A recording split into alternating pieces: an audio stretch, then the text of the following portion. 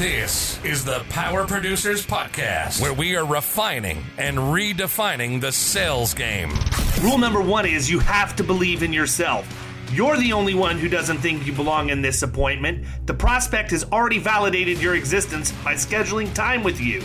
Get it through your head you belong here, go in there, crush it, and close the deal. A place where sales professionals can come to learn from other sales professionals and thought leaders that have mastered their craft. The difference between a good salesperson and a best-in-class salesperson is only 2 minutes.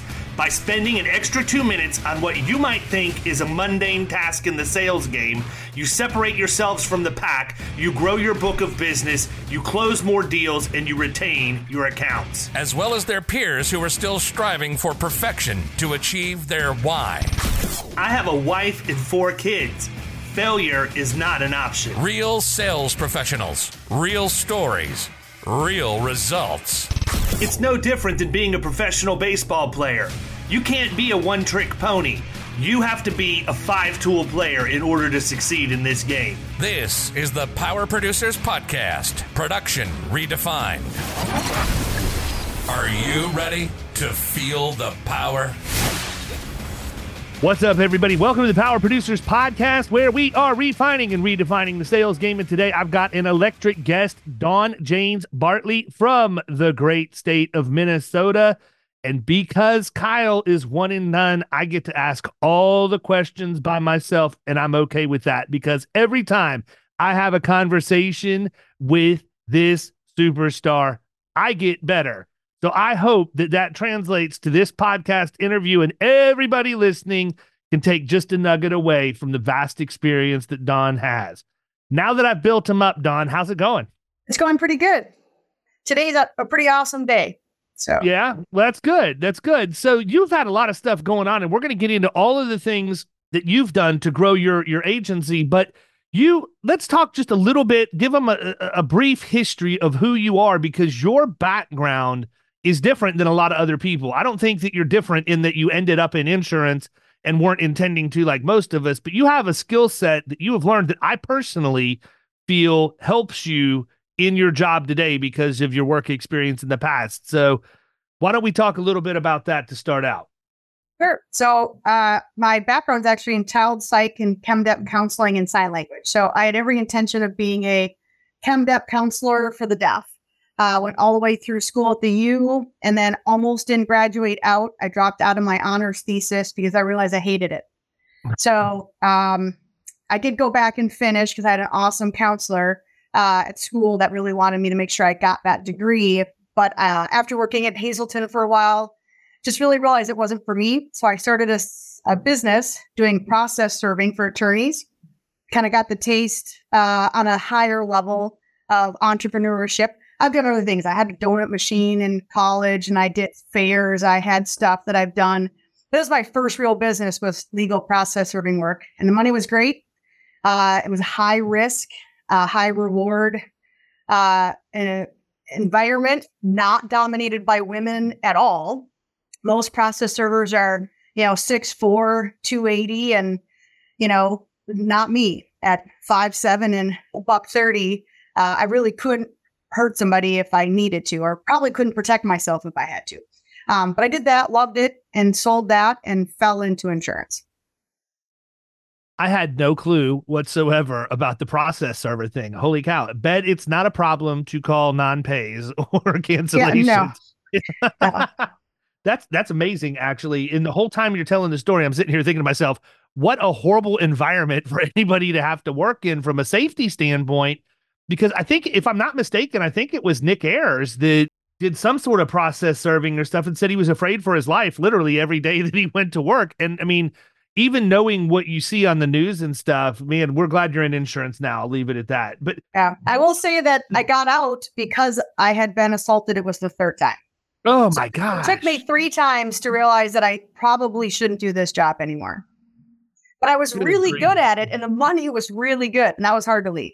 So yeah, and I mean, I have to believe in that industry, you had, because of your demographic, you had the element of surprise on. I absolutely 100%. I'm not going to lie that I got doors opened for me because I did not fit the bill for what was a process server. And I also entered another industry in insurance and didn't necessarily fit the bill either there, especially as a female owner, especially in the commercial lines, sector. Yeah, it's interesting. I do want to spend some time talking about that too, because you say is the owner, you don't necessarily fit the bill.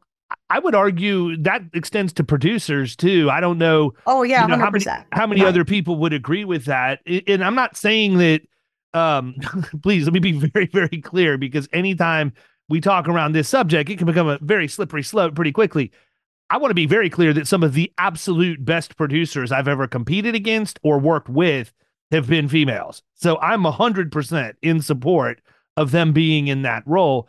I just think it's very odd that they're not more. And I mean, I feel like that our industry has typecast women into being receptionists, CSRs, account managers, account execs, making it very, very difficult once you get a desk. And I'm using the air quotes for those of you listening, get a desk for you to be removed from it, because now you're a vital part of the agency, which is kind of an oxymoron or paradox or whatever the right word is, that you're a vital part of the agency, but you're limited in where you can go from that role. And I think that the technology has the ability to help us a little bit with some of that if we're open-minded enough, because I feel like a lot of those jobs that were in, by all means, I want you to chime in whenever, but I feel like a lot of the jobs that the industry classified as CSR or account manager jobs, which were then basically the jobs for ladies, we're outsourcing a lot of that stuff. Or some people are using robotic process automation, which removes the need for somebody to be tied to a desk the whole time. And so it's going to be interesting to see that as tech develops over time, if that helps us with what I would consider to be the epidemic that we have right now. I feel like we have made very, very small incremental progress. I see more. I'll jump in and I'll say that what I experience in it, I've been in this 26 years. And so what I experience in it is women are traditionally more of a caregiver role. They have higher levels, traditionally speaking, stereotypically speaking. There's empathy, and other skill sets that go into that service role, again, using air quotes of a service role. I think that technology is going to replace some of that service role, but some of the sales role too. So there's parts of both roles that are going to go away. The question is whether those people in that service role that have touched on the sales side can find enjoyment in that sales piece of it. I think that really, my opinion is, it depends on how you sell. Our office is, for the most part, of the 16 of us, we are mostly women. And I can attest to that firsthand. Yep. All of my account managers actually sell. Now, they don't go out and knock on doors and they don't go out and hunt the business. But when that business comes in the door, or we have a client and they are cross-selling, they are awesome at it because they're deep with the client and they sell differently. That's what it is there's a different sales. So I actually wonder if, as technology progresses, if inside sales, again, air quotes, inside sales or account managers are going to possibly flourish in that role, because those pieces of business are coming in and they're looking for that relationship, which is what account managers, traditionally female, are awesome at. You literally just perfectly completed the thought pattern I was on. That's exactly what I was going to say, is I do feel like they have the skill set. Many times, the females are the ones that are answering the phone to handle that service issue or to add the vehicle or whatever else. But, listen, let's call it what it is. If somebody calls me and says, David, I need to add a vehicle, I'm wired to add the vehicle as quickly as I can. My job is to get from point A to point B as quickly as possible. I'm not going to stop and ask about the kids. I'm not going to stop and ask about what's been going on, anything new, blah, blah, blah, blah, blah. And I think that there are a lot of agencies out there that are probably so focused on KPIs that they miss the fact that that's actually investing in retention and new business development. And so to that point, because I feel like the people in that role are having those conversations and they're actually having them in a sincere way, that bond becomes much, much better. It would be interesting to see the difference in retention in an agency if you were to take males and put them in the female role, and I mean, I don't know that vice versa matters because I only feel like you improve the production situation. I don't think you lose anything there. I feel like you lose if you put men in that role for all the reasons that you just said. And I'll tell you, Josh Gurley has got an absolutely fantastic account manager that he loves that does exactly what you said. I mean, they treat she treats the book as if it's her own, but she's constantly rounding accounts, constantly selling. Now she is also, Josh does it the right way. She's not an account manager. She's basically head of commercial lines for his agency at this point by title and by action, but she does exactly what you said. And I have to believe that's part of the reason why. I mean, I'm watching Josh's agency grow. Josh was there all along. So was Andrew. And so were some of these other people, but some of the moves that he has made specifically for how he's going to handle his staff internally have put people in positions where they can really show what they're the best at. And I think that that's one thing when you typecast, it's completely out the window. You're not like, what does a person out? What does ideal traits or any of this other stuff matter if you've already got your mind made up where you're going to put somebody? Yep. When I do some interviewing, and when we went through the EOS process, I kind of had to ask people, we did divide service from sales, outside sales to inside sales and service. And I asked people the hypothetical question. It's 4:25 on a Friday, and you're trying to head out of town and you get 2 phone calls. One's a client asking about adding a car, and one's a client saying, prospect, I need a new policy. One of those two, you can only get one done. Which one are you going to end up finding or creating the time to do? Do not tell me, hey, don't tell me the answer, because I'm going to answer the question and put my neck on the line. Well, I was going to say, it doesn't really matter. It depends on who they are. So if they're more service oriented, they're going to want to do the car change because that's a caring account management complete role. And they're going to let that new business piece potentially fall away. If they're going to risk losing something, they're going to lose the one that doesn't have the relationship. If they're more sales oriented, that new exciting possible sale is going to be more attractive. And they're going to hope that they can scoop up that car change on Monday and still salvage it. You're driven. You can do both. Account managers, people can do both. Like you said, I'll do a car change. But I think at the end of the day, we ask, what fulfills you? Which of those two roles do you want to do at 4:25 on Friday? Because that tells me whether you prefer a sales-oriented side or a service-oriented side. Well, I will tell you how I was going to answer the question. I was going to say I'm going to take care of adding the vehicle because I've already got that account in house, and I want to make sure I retain what I've got before I worry about going and getting something else. And that's not sales or service, because Lord knows I'm capable of going out and generating new business. It's more of the mind shift. From my perspective, it's 2 things. Number one, look, you've got a psychology background, so you know this stuff at a much deeper level than I am, but it's part of my upbringing. I mean, coming from the grocery industry, that you're 100% service. You have to be in retail in order to get ahead. You also have to be focused on the top line, but you got to make sure it's service oriented. When I was just a producer, I 100% would have worried about getting the new thing done without any issue.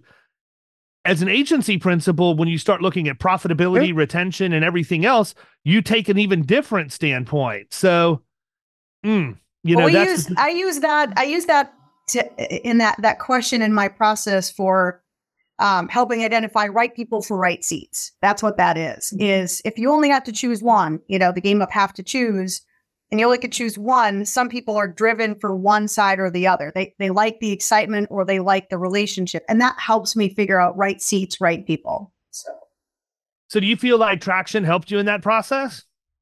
I do. I actually would tell you that I feel like it turned the agency in a completely different direction.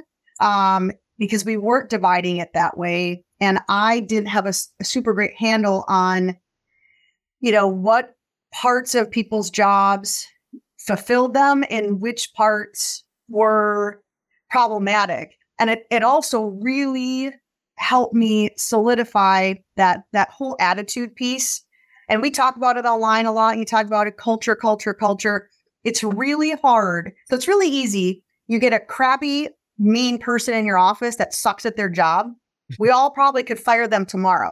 You know who's really hard to fire? And I've had this conversation with 100 people, is the super efficient person who is bitchy or crappy or negative or condescending, because every day they come in and they hammer out their job and you know that they're holding 120% of that workload, but you're just tolerating them every day. And you know that so are the other employees.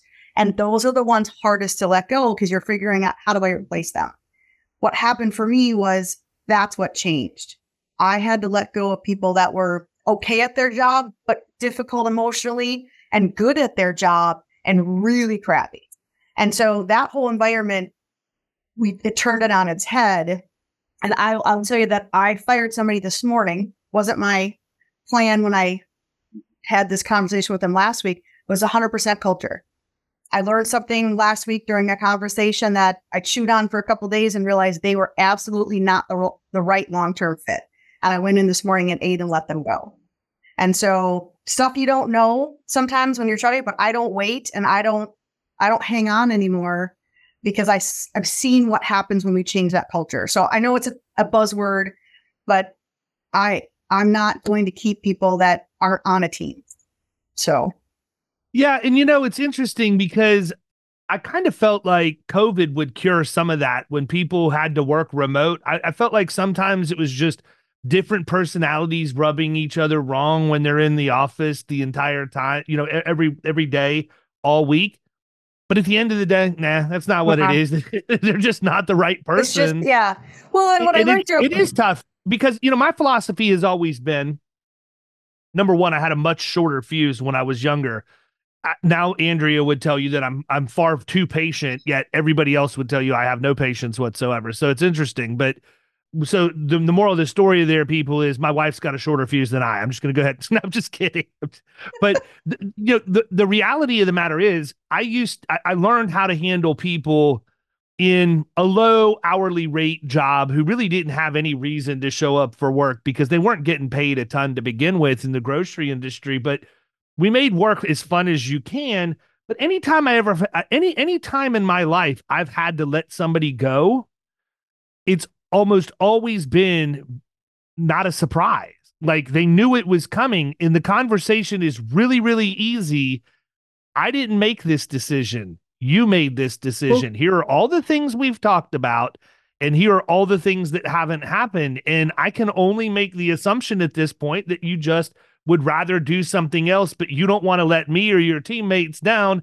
So you're going to put the decision on mine when in reality, you're the one who made the decisions that got us to where we're at. I didn't ask this person to miss 15 days of work in a quarter or whatever else. Right. But you're right. It's always that person where they've done everything perfectly and it's just a personality issue or whatever else.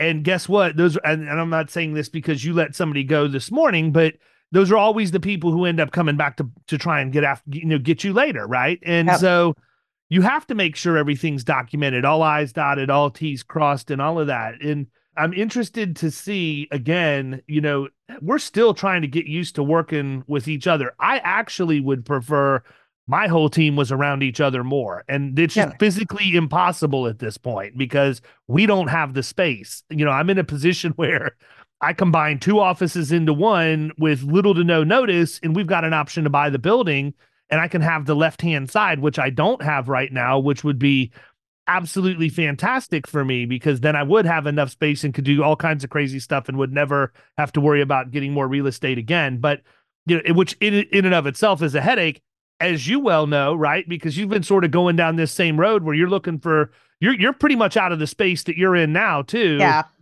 But you've had some things on the hook. Yeah. Our second location moved into a new office building on December 1st. So I had to move that location into something else, and we've outgrown the Wayzata location. So come next summer, we'll be looking to find something so we're not stepping on over each other. So talk a little bit about what it's been like. The Coon Rapids location is one that you acquired. What has that been like going after? And is that the first acquisition you've done, or have you bought? No, it was the first one I've completed. I had gone through the process up through bids 5-6 times, but that was the first one to complete. So yeah. So what's that been like? I mean, how have you approached going in and integrating two different cultures, roughly an hour away from each other. I mean, you've got technology challenges, culture challenges, process challenges, I'm sure. Where do you even start? It's the saying, it's the best of times, it's the worst of times. Tale of Two Cities, Charles Dickens. Yep. So I'll start off with this. Timing wise, going into this hard market, acquiring an agency that was about twice our size with our 8 of the carriers of the top 10, we matched. Probably the best strategic move that could have ever happened coming into a hard market. So that's been great. I always say I'm very transparent. So having not gone through a full, acquisition before, been great to have a smaller one to practice on. But instead, I practiced on a big one, made plenty of mistakes along the way. The next time around will be super, more smooth. But it was cultures where some people have been there. I mean, I have somebody celebrating their 30 years in January. So, I have somebody. They're celebrating their 30 years in January. They're still there. I mean, Yep. I also had to change an entire department. So it was a learning curve. And like you had said I'm more tolerant. My team here that sees me every day at the Wayzata location will tell you that I love projects. I love people I can help and elevate. Like I love to see people achieve things in their life. And I can get sucked into wanting something more for them than they want for themselves. Number one. Guilty as charged. Same thing. Yep. You and I are the same in that. And I'm getting better at it. But in the acquisition, I had a massive culture shift.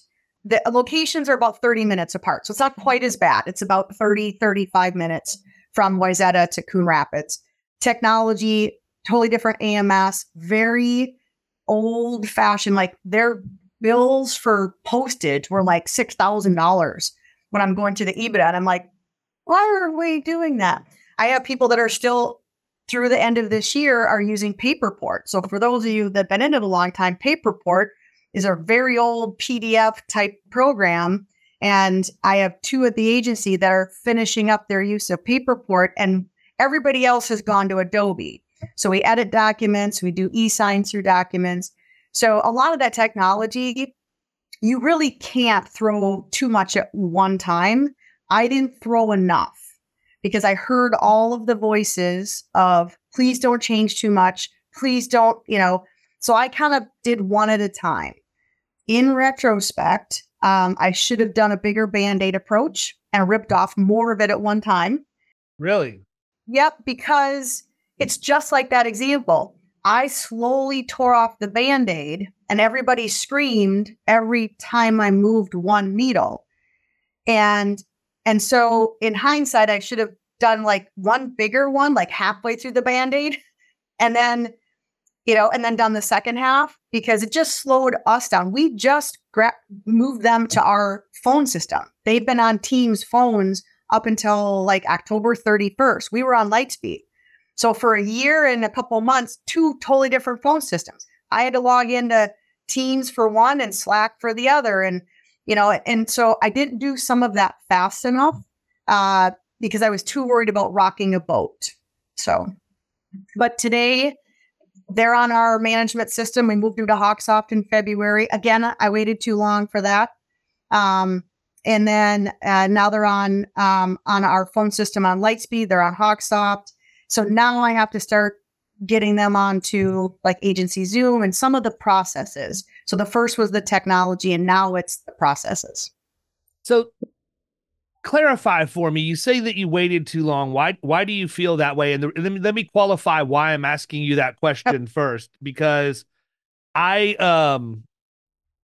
prior to recording with you today, we recorded with Ryan Reynolds, who purchased a 75-year-old agency literally 5 years ago, I think. And it was, roughly $2.5 million in revenue when he got it. They're going to be a little north of $5 million now.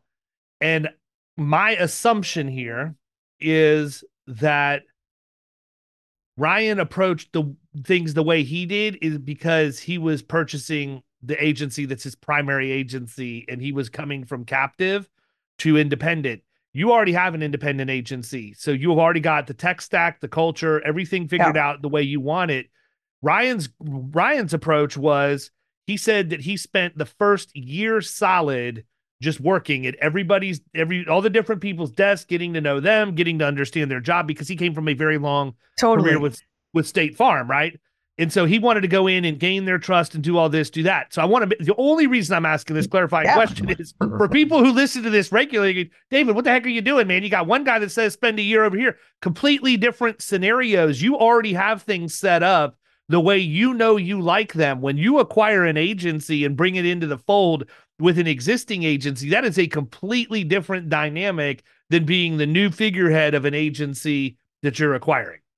I would agree completely. I still think there's absolute value to coming in and learning.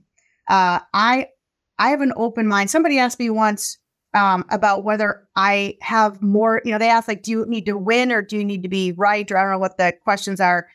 I actually could care less if I'm ever right. I don't have that personality.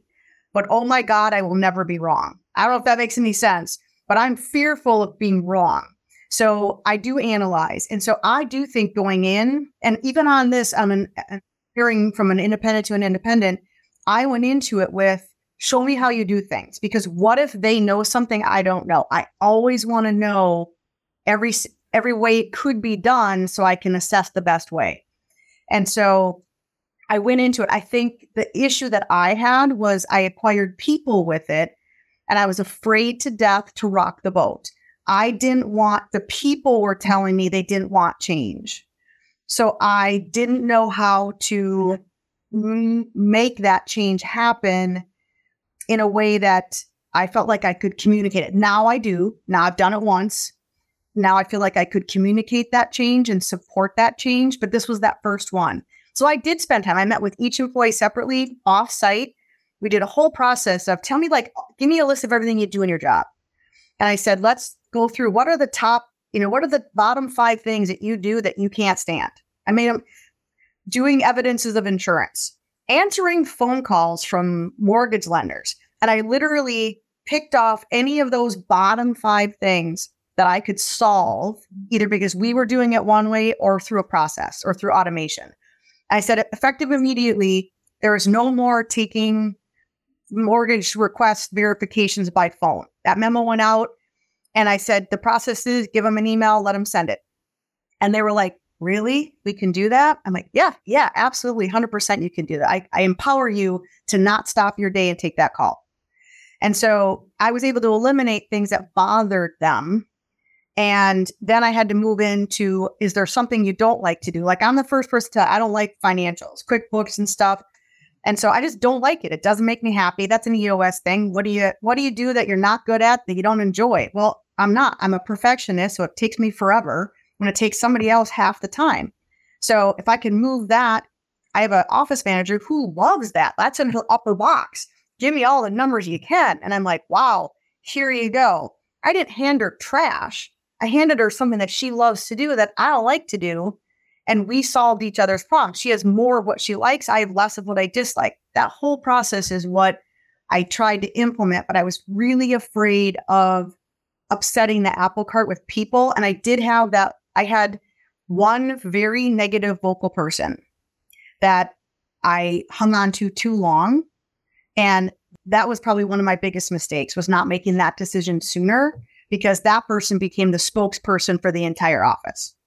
Well, and it's interesting because, and I have to be careful because you never know who's listening to the podcast, but Andrea is in a role with some pretty significant responsibility as well.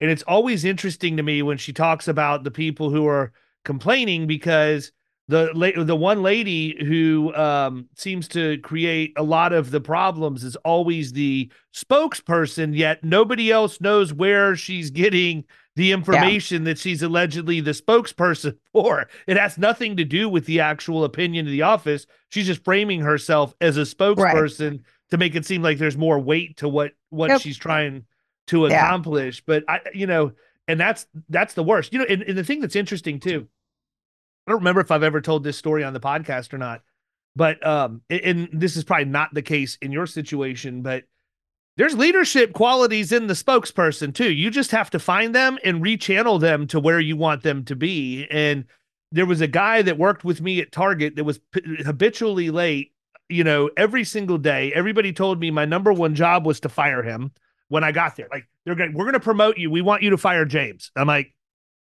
okay. And I was young enough, didn't really care. I didn't know James. James was my objective, so James was going to get taken out. And so I'm working the process, documenting, and I finally pulled him aside and I sat him down. I'm like, look, man, I said, I don't know what's happened with everybody else who's worked here. I'm just going to tell you how it rolls with me. I was told that my number one job was to come in here and fire you because you're a problem. I don't view you as a problem. I view you as an asset, because when you're here, everybody works faster. Everybody has more fun. You have a great sense of humor. You're miserable when you get here. You're miserable when you deal with me. But when you're with the people, you're a people person. Everybody loves that. So my question is, do you really want to get fired from your job, or do you want to figure out a way that we can find out how we can get you here on time? He goes, well, you can't get me here on time. I said, why? He said, because my wife works until 11 o'clock and the absolute earliest I can get here is 11:15, and nobody else has ever been able to do anything about it. I said, deal done. Your schedule starts at 11:30, effective immediately. Do not be late, or I look like an absolute idiot at this point, and we're both going to get fired. So I said, if I can make your schedule to where you come in at 11:30, he said, can you do that? I said, yeah, I have absolute authority to do that. Change the guy's schedule to 11:30. He ended up over the next 2 years getting promoted 5 or 6 times. After everybody quit laughing at me for what I did, they realized, holy crap, Carruthers actually figured something out. This guy's got leadership ability. He's either going to lead people up or lead people down, but people are going to follow him one way or the other. And so, kind of to your point earlier, that's where I run into issues too, because it might not even be a patience thing as much as it is, I want to try and fix broken things. And I feel like if I see something in somebody, sometimes I may see something in them nobody else will, but I'm going to prove my point and do my best to get that out of them. Sometimes I win, sometimes I don't. But, I think that's an important thing for people to understand is just because somebody is a leader doesn't mean they're always leading you or leading their team in the right path. You have to figure out, you have to course correct yourself. So speaking of leadership. Yep. We have an issue in our industry that we've talked about briefly in the difference of what happens in the agency. But I want to go past that, because these issues may manifest themselves in what we see every day, but they really manifest themselves when you go to industry-wide events and things that you're only at once a year or once, every once in a while. And that is the gap in the stale, pale male industry, right? White, middle-aged males dominate what we do. And, minority in this situation includes women. It includes all kinds of different races and everything else. How do we fix it? Gosh, that's a great question. I think that in all honesty, I think the fix, in my opinion, is a little more weighted on those that, and I use that term, a seat at the table. Those that have the seat at the table, I think, bear more burden to open a seat at the table for those, and they can turn it down. If they turn it down once, twice, 5 times, 10 times, have that conversation. Maybe they're turning it down because they have 3 young kids. I had 3 kids 4 years and under for a period. I have 4 now, between 18 and 8, but there was a point where I had 3 kids. I had an agency, but I had a 1-year-old, a 2-year-old, and a 4-year-old. And so me going to events was, or volunteering or getting a seat at the table was really hard, just because of other factors in our life. But I do think that there's a value to looking at that table and seeing where the gap is. It's kind of like we tell our kids, they try to do it at schools. If you see a kid sitting alone, invite them to your table, or go sit with them. Well, that's great. We say that. But how many of us as adults walk up to the person not engaged at an event or, that you think has value, but you don't see them at some of the other stuff? They may not be the same strong personality outgoing, but they have a ton of value. They just maybe need a little more invite to get there. And I do think it has to be intentional. I think we do have to look at who do we gravitate towards. Even I, as an owner, I actually look at the fact that I'm primarily female oriented. I have 3 men on my team, and the remaining people are women. And so I'm very aware of that. Every time I go into a meeting, every time I go into an interview, I don't want my potential biases to play. I want to have the best person I can. And I literally consciously have to put that aside. And I do it very thoughtfully. Otherwise, it's very subconscious. It just happens naturally without a lot of thought. And I think that's human nature. I don't think that just turns off. I do think that it has to be intentional. So let me ask you this, because I want to make sure everybody hears your perspective on all of this stuff. What, knowing that you had the 3 young kids, assuming you were in an operation where the people you work with knew you had those people, or knew you had the kids at home, and everything that goes with it. Lord knows I know a lot about what it takes. My wife runs the house and her job. She runs circles around me. I do what I can to keep up and try and help, but she handles it. She's definitely a very driven type A person when it comes to that stuff. I don't think men have the excuse that they were so thoughtful that they looked at you and said, oh, she's got 3 kids at home. No. I'm not going to ask her to come do that. They're not that thoughtful, fellas. So if you thought that was your fallback position, throw it in the trash. No. My question to you is... To the contrary, I actually think that sometimes they look at that and go, that's a mess I don't want. I mean, what I was going to say is... To the negative, that's the case. If they were...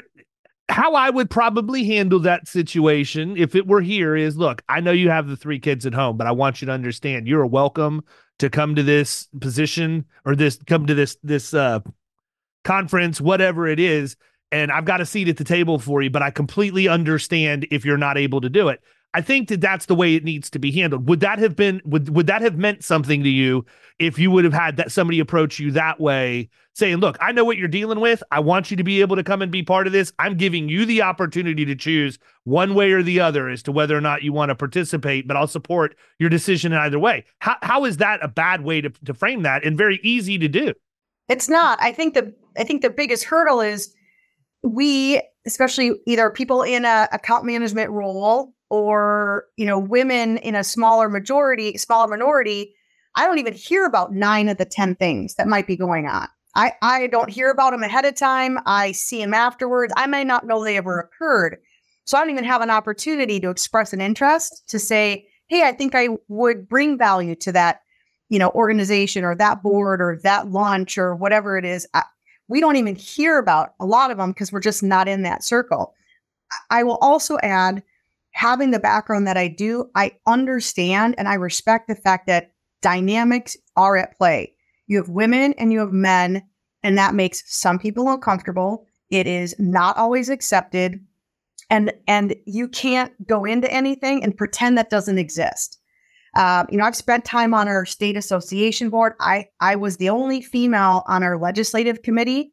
And I will tell you that I was told I was picked because I was a female, amongst a few other things. Well, listen, Dawn, I'm going to make a very unpopular comment, and I'm warning everybody it's coming right now. But if you ever want to understand exactly how men feel about women, just look at how some of these guys act when they're away from their wives at these conferences you're not invited to. Yep. You don't see it probably because you're not in some of those circles, but I do. And the behavior is absolutely absurd. And it's so bad at one point that,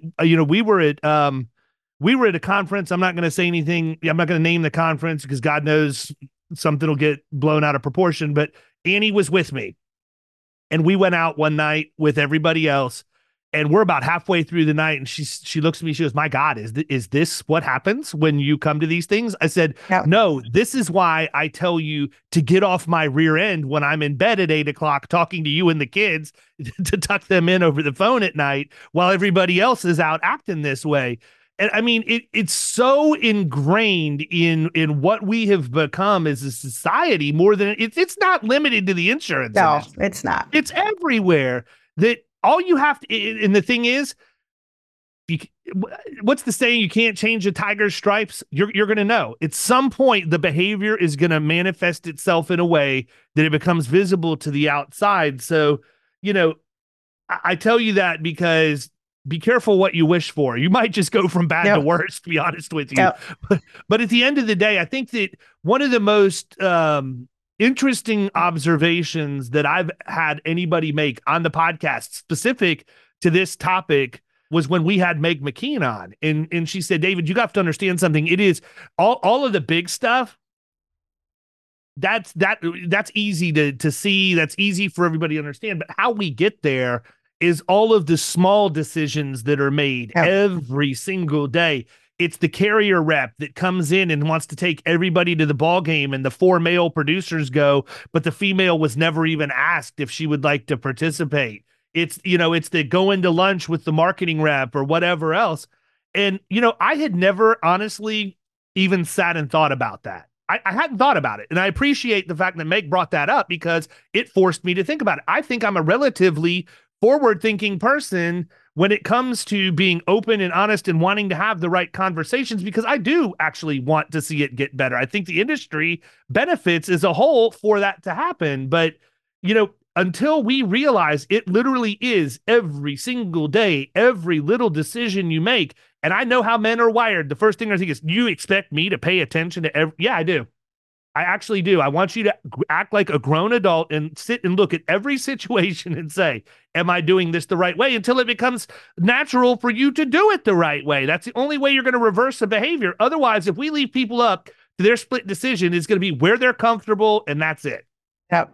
I heard you say, on a different podcast about our industry should be represented by the appropriate proportion of gender, race, whatever it is. And so I do think if you're looking at a group and, 50% of the population is female, and if there's 8 people, 4 of those should be female owners or whatever, account managers or what have you. Otherwise, you're missing an entire perspective that is intended to make everybody better. If the 4 people that happen to be female at that table have the same open mind about being inclusive and being there to make everybody better, you're not going to get 4 people that are going to man bash. I mean, that also frustrates me. When I see that, absolutely not what I want to see. I don't think there's any place for us to come at this from, rah, rah, all women. I'm over here going, rah, rah, great human race. Yeah, well, I mean, yeah, the thing is too, though, that's it though. If you're going to come in man bash, you're just going to push people further and further. Basically, in their mind, you're validating why you're not 100%. there. Yep. And I don't want that to sound like that's my thought process. That's just how I interpret it. But that was the solo episode I did on Shop Talk. Enough's enough. And I'm not advocating that we take people who are of a different race or are female and somehow we're able to make them not a minority anymore. It's just that's the numbers, right? If you're a minority, you're probably gonna be a minority. The equality comes, like I said, in the proportional representation. To your point, if there was a room and there were 8 people there and women make up 50% of the population, if there are 4 people at that table, I don't see you saying, oh, we should have 5 or 6. I see you being happy there are 4 because it's equitable distribution based on the population at large. I just don't know why we can't get that right as an industry. That's the part that frustrates me, because it seems like relatively easy to see if X% of the population is African American. What are we doing as an industry to invest in that part of the population to make this industry known to them, and then also, help them flourish when they get here? We have some awesome African American agency owners that I happen to be personal friends with that I know do an amazing job. We need more of that, because we're in a free market economy. We get to pick and choose who we buy from. If you have somebody who's a minority and they want to deal with a minority, they should have that option. Absolutely. There's room for everybody in here.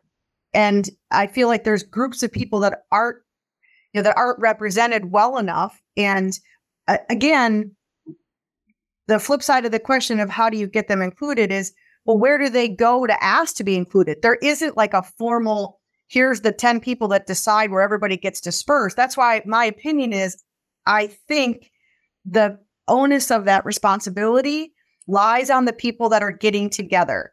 for absolutely networking, for social stuff, whatever that is, I do think the onus lies there to look at that bench and see who you could invite to that bench to open the circle. I think here's the other part of that. And this may be an equally as dangerous thing for me to say, but I'm okay with it. Okay. And I think that the onus also falls on the females. Absolutely. And what I mean by that is if you are given the opportunity to come in and you have the ability, I'm not saying you need to sell your 3 young kids down the river so that you can go to an insurance conference. But if you have the open availability and you get the invite, you need to do what you can to get there. And, absolutely. You know, I can tell you this. If even as a male, I understand I am exactly the problem, right? I am exactly the demographic that drives all of this. But in business, if I'm completely blind to that and I just look at my own journey, if I didn't make some sacrifices to make sure I got even a foot in the door to get to the right place, I understand that I may be advantaged and privileged to a degree others aren't for me to even have a chance to get to the door to put my foot in it. But if I get a chance to get my foot in the door and I don't seize that and I don't go take it, I have nobody to blame but myself because the opportunity was there. And I want to be clear. If you have things at home that you need to be dealing with, you have kids you have to care for, or an aging parent, or whatever may keep you from being able to go, I'm not talking to you. I'm talking to the people that bitch and moan about this, that get the opportunity and then they decline it. Now, you may decline it for valid reason. You may decline it because you've had issues with other things in business in the past and you've been put in uncomfortable situations. You may be fearful of the fact that you're going to go there and you're going to still be underrepresented and it's going to make you uncomfortable. But I got to tell you, if you want to see change, you got to be part of it and you got to put yourself out there. And this is the one guarantee I'm going to give anybody who ever comes to anything that I do. You will never be uncomfortable when you're there. I promise you, if you are, it is self-inflicted because I don't view anybody as being any different. I don't care who you sleep with, where you came from, any of that. It doesn't matter to me. All I care about is that you're a decent human being and you treat others with dignity and respect. And if you work on my team, you pull your weight, and that's where it ends. I mean, I've been in this 26 years, and I mean, I can tell you there's a difference. When I first started in the industry, you know, it was really hard. And again, I ended up on a board because the one female that was on the board was elected to a position and they needed to replace it with a female. I had no legislative background, but I had volunteered to serve on a board and I was of the right gender. So I accepted, but my opinion wasn't actually of interest. I just filled the right seat. I do feel like that's changed in some areas and we've made progress, but it was really hard for a long time to speak up because there was a large population that didn't actually want to hear it. Today, there is a broader voice. You know, I mean, we do have a lot more representation and ownership or in leadership roles, and companies have done a lot to bring that forward.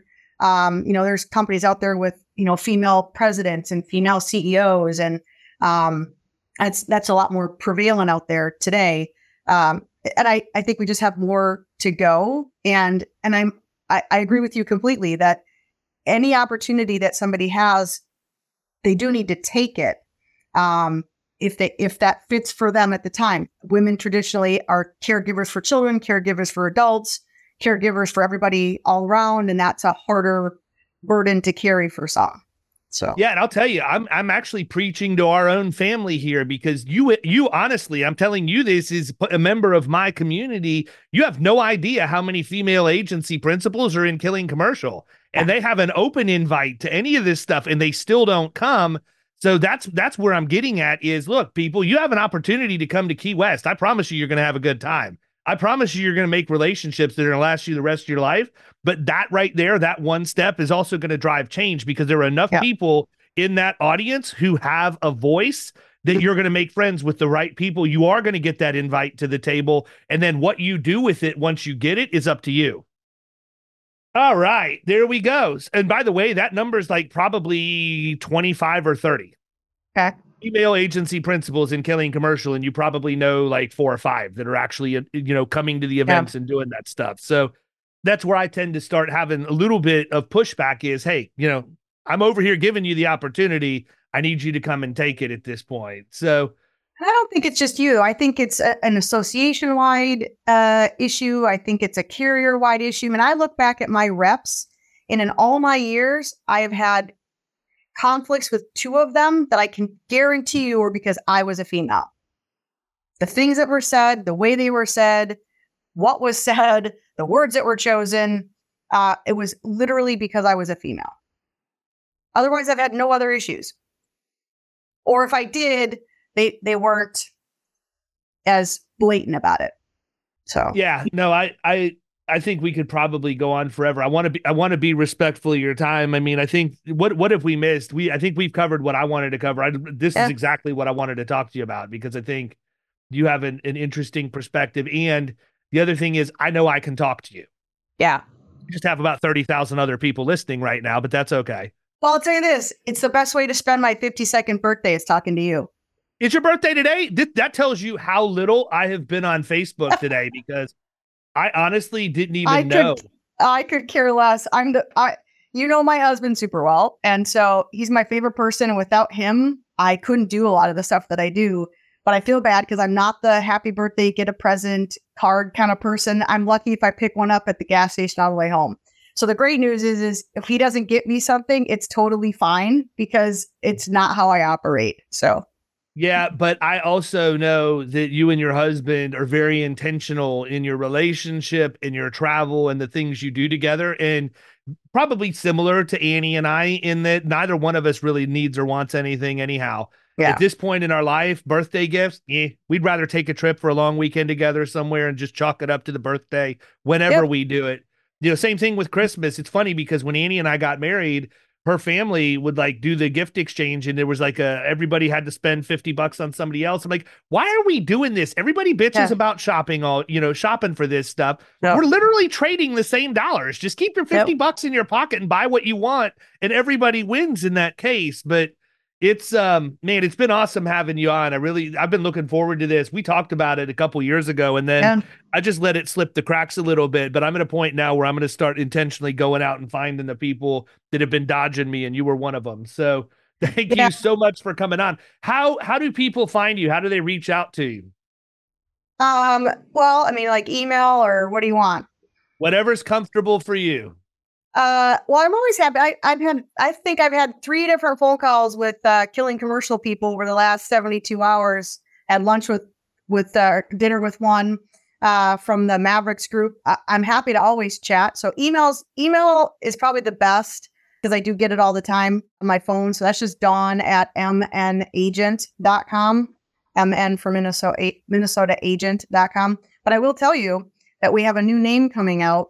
And I just got you've seen the black and white logo version. We've selected our logo, and the color versions came out this morning. So I have to work through that. So new name launching. Now that you looked at them without color, now you have other decisions to make. Yeah, now I have the new logo, but now I have it in 12 different color combinations. So, but new name, new logo, new emails, new branding. And that's one thing I'm doing to solidify the 2 agencies. So for now, it'll be Dawn at mnagent.com. It's my best contact. So. Well, thank you again for coming on. This is going to drop here in a couple of weeks, and I think it's going to get people motivated. It's a great time for us to reflect on the message and the things that we talked about as we move into 2024. Start with a fresh piece of paper, fresh slate, whichever cliche you want to go with, and make a commitment to just making a little adjustment here and there. That's how it starts, one step at a time. And before you know it, we're going to see real progress in 10 years. But I mean, literally, we have to do the groundwork first. So thanks so much, Dawn. Really appreciate it. And please always tell Chad I send my best. One of my favorite people. I love that guy. And so do all the spouses. That's the cool part about the family is that we keep it in the family when we're the agents and the agency principals are meeting. And the people who don't work in the agency, whether that be husband, wife, whatever, they all go do their own thing. And Chad is one of them. And now he's got Devin and a couple others that came last year. So there's a whole little dynamic that happens. Him and all the ladies. And it was his birthday too, that first year. So he, and they treated him, awesome. They were so inclusive, and it was great. He looked like he was crashing a bachelorette party. Exactly. And as the only female at that very first Killing commercial, I also felt very welcome, very included, very valued. You know, I that's why I kept coming back. So, well, that and the fact that you kick everybody's ass at fishing. I mean, there's that. All right. Well, listen, we're going to wrap this up. Everybody, if you have questions, you want to give feedback, Dawn told you how to get a hold of her. I will tell you, this lady is a wealth of information, awesome human being, one of my favorite people in the industry, and one of my very good friends. I am so thankful that she's on here and so thankful that she's part of my life and my family's life. And even our kids are starting to get together and have fun now. Caroline asks about your daughter all the time. Yeah, so does Callie. So absolutely. I'm going to let you run. So everybody Thanks, else, David. we'll catch you next week. See ya. You've been listening to the Power Producers Podcast. You can follow Killing Commercial Insurance on Facebook and YouTube. And if you want to take your game to the next level, check out our book, The Extra 2 Minutes, and our website, killingcommercial.com.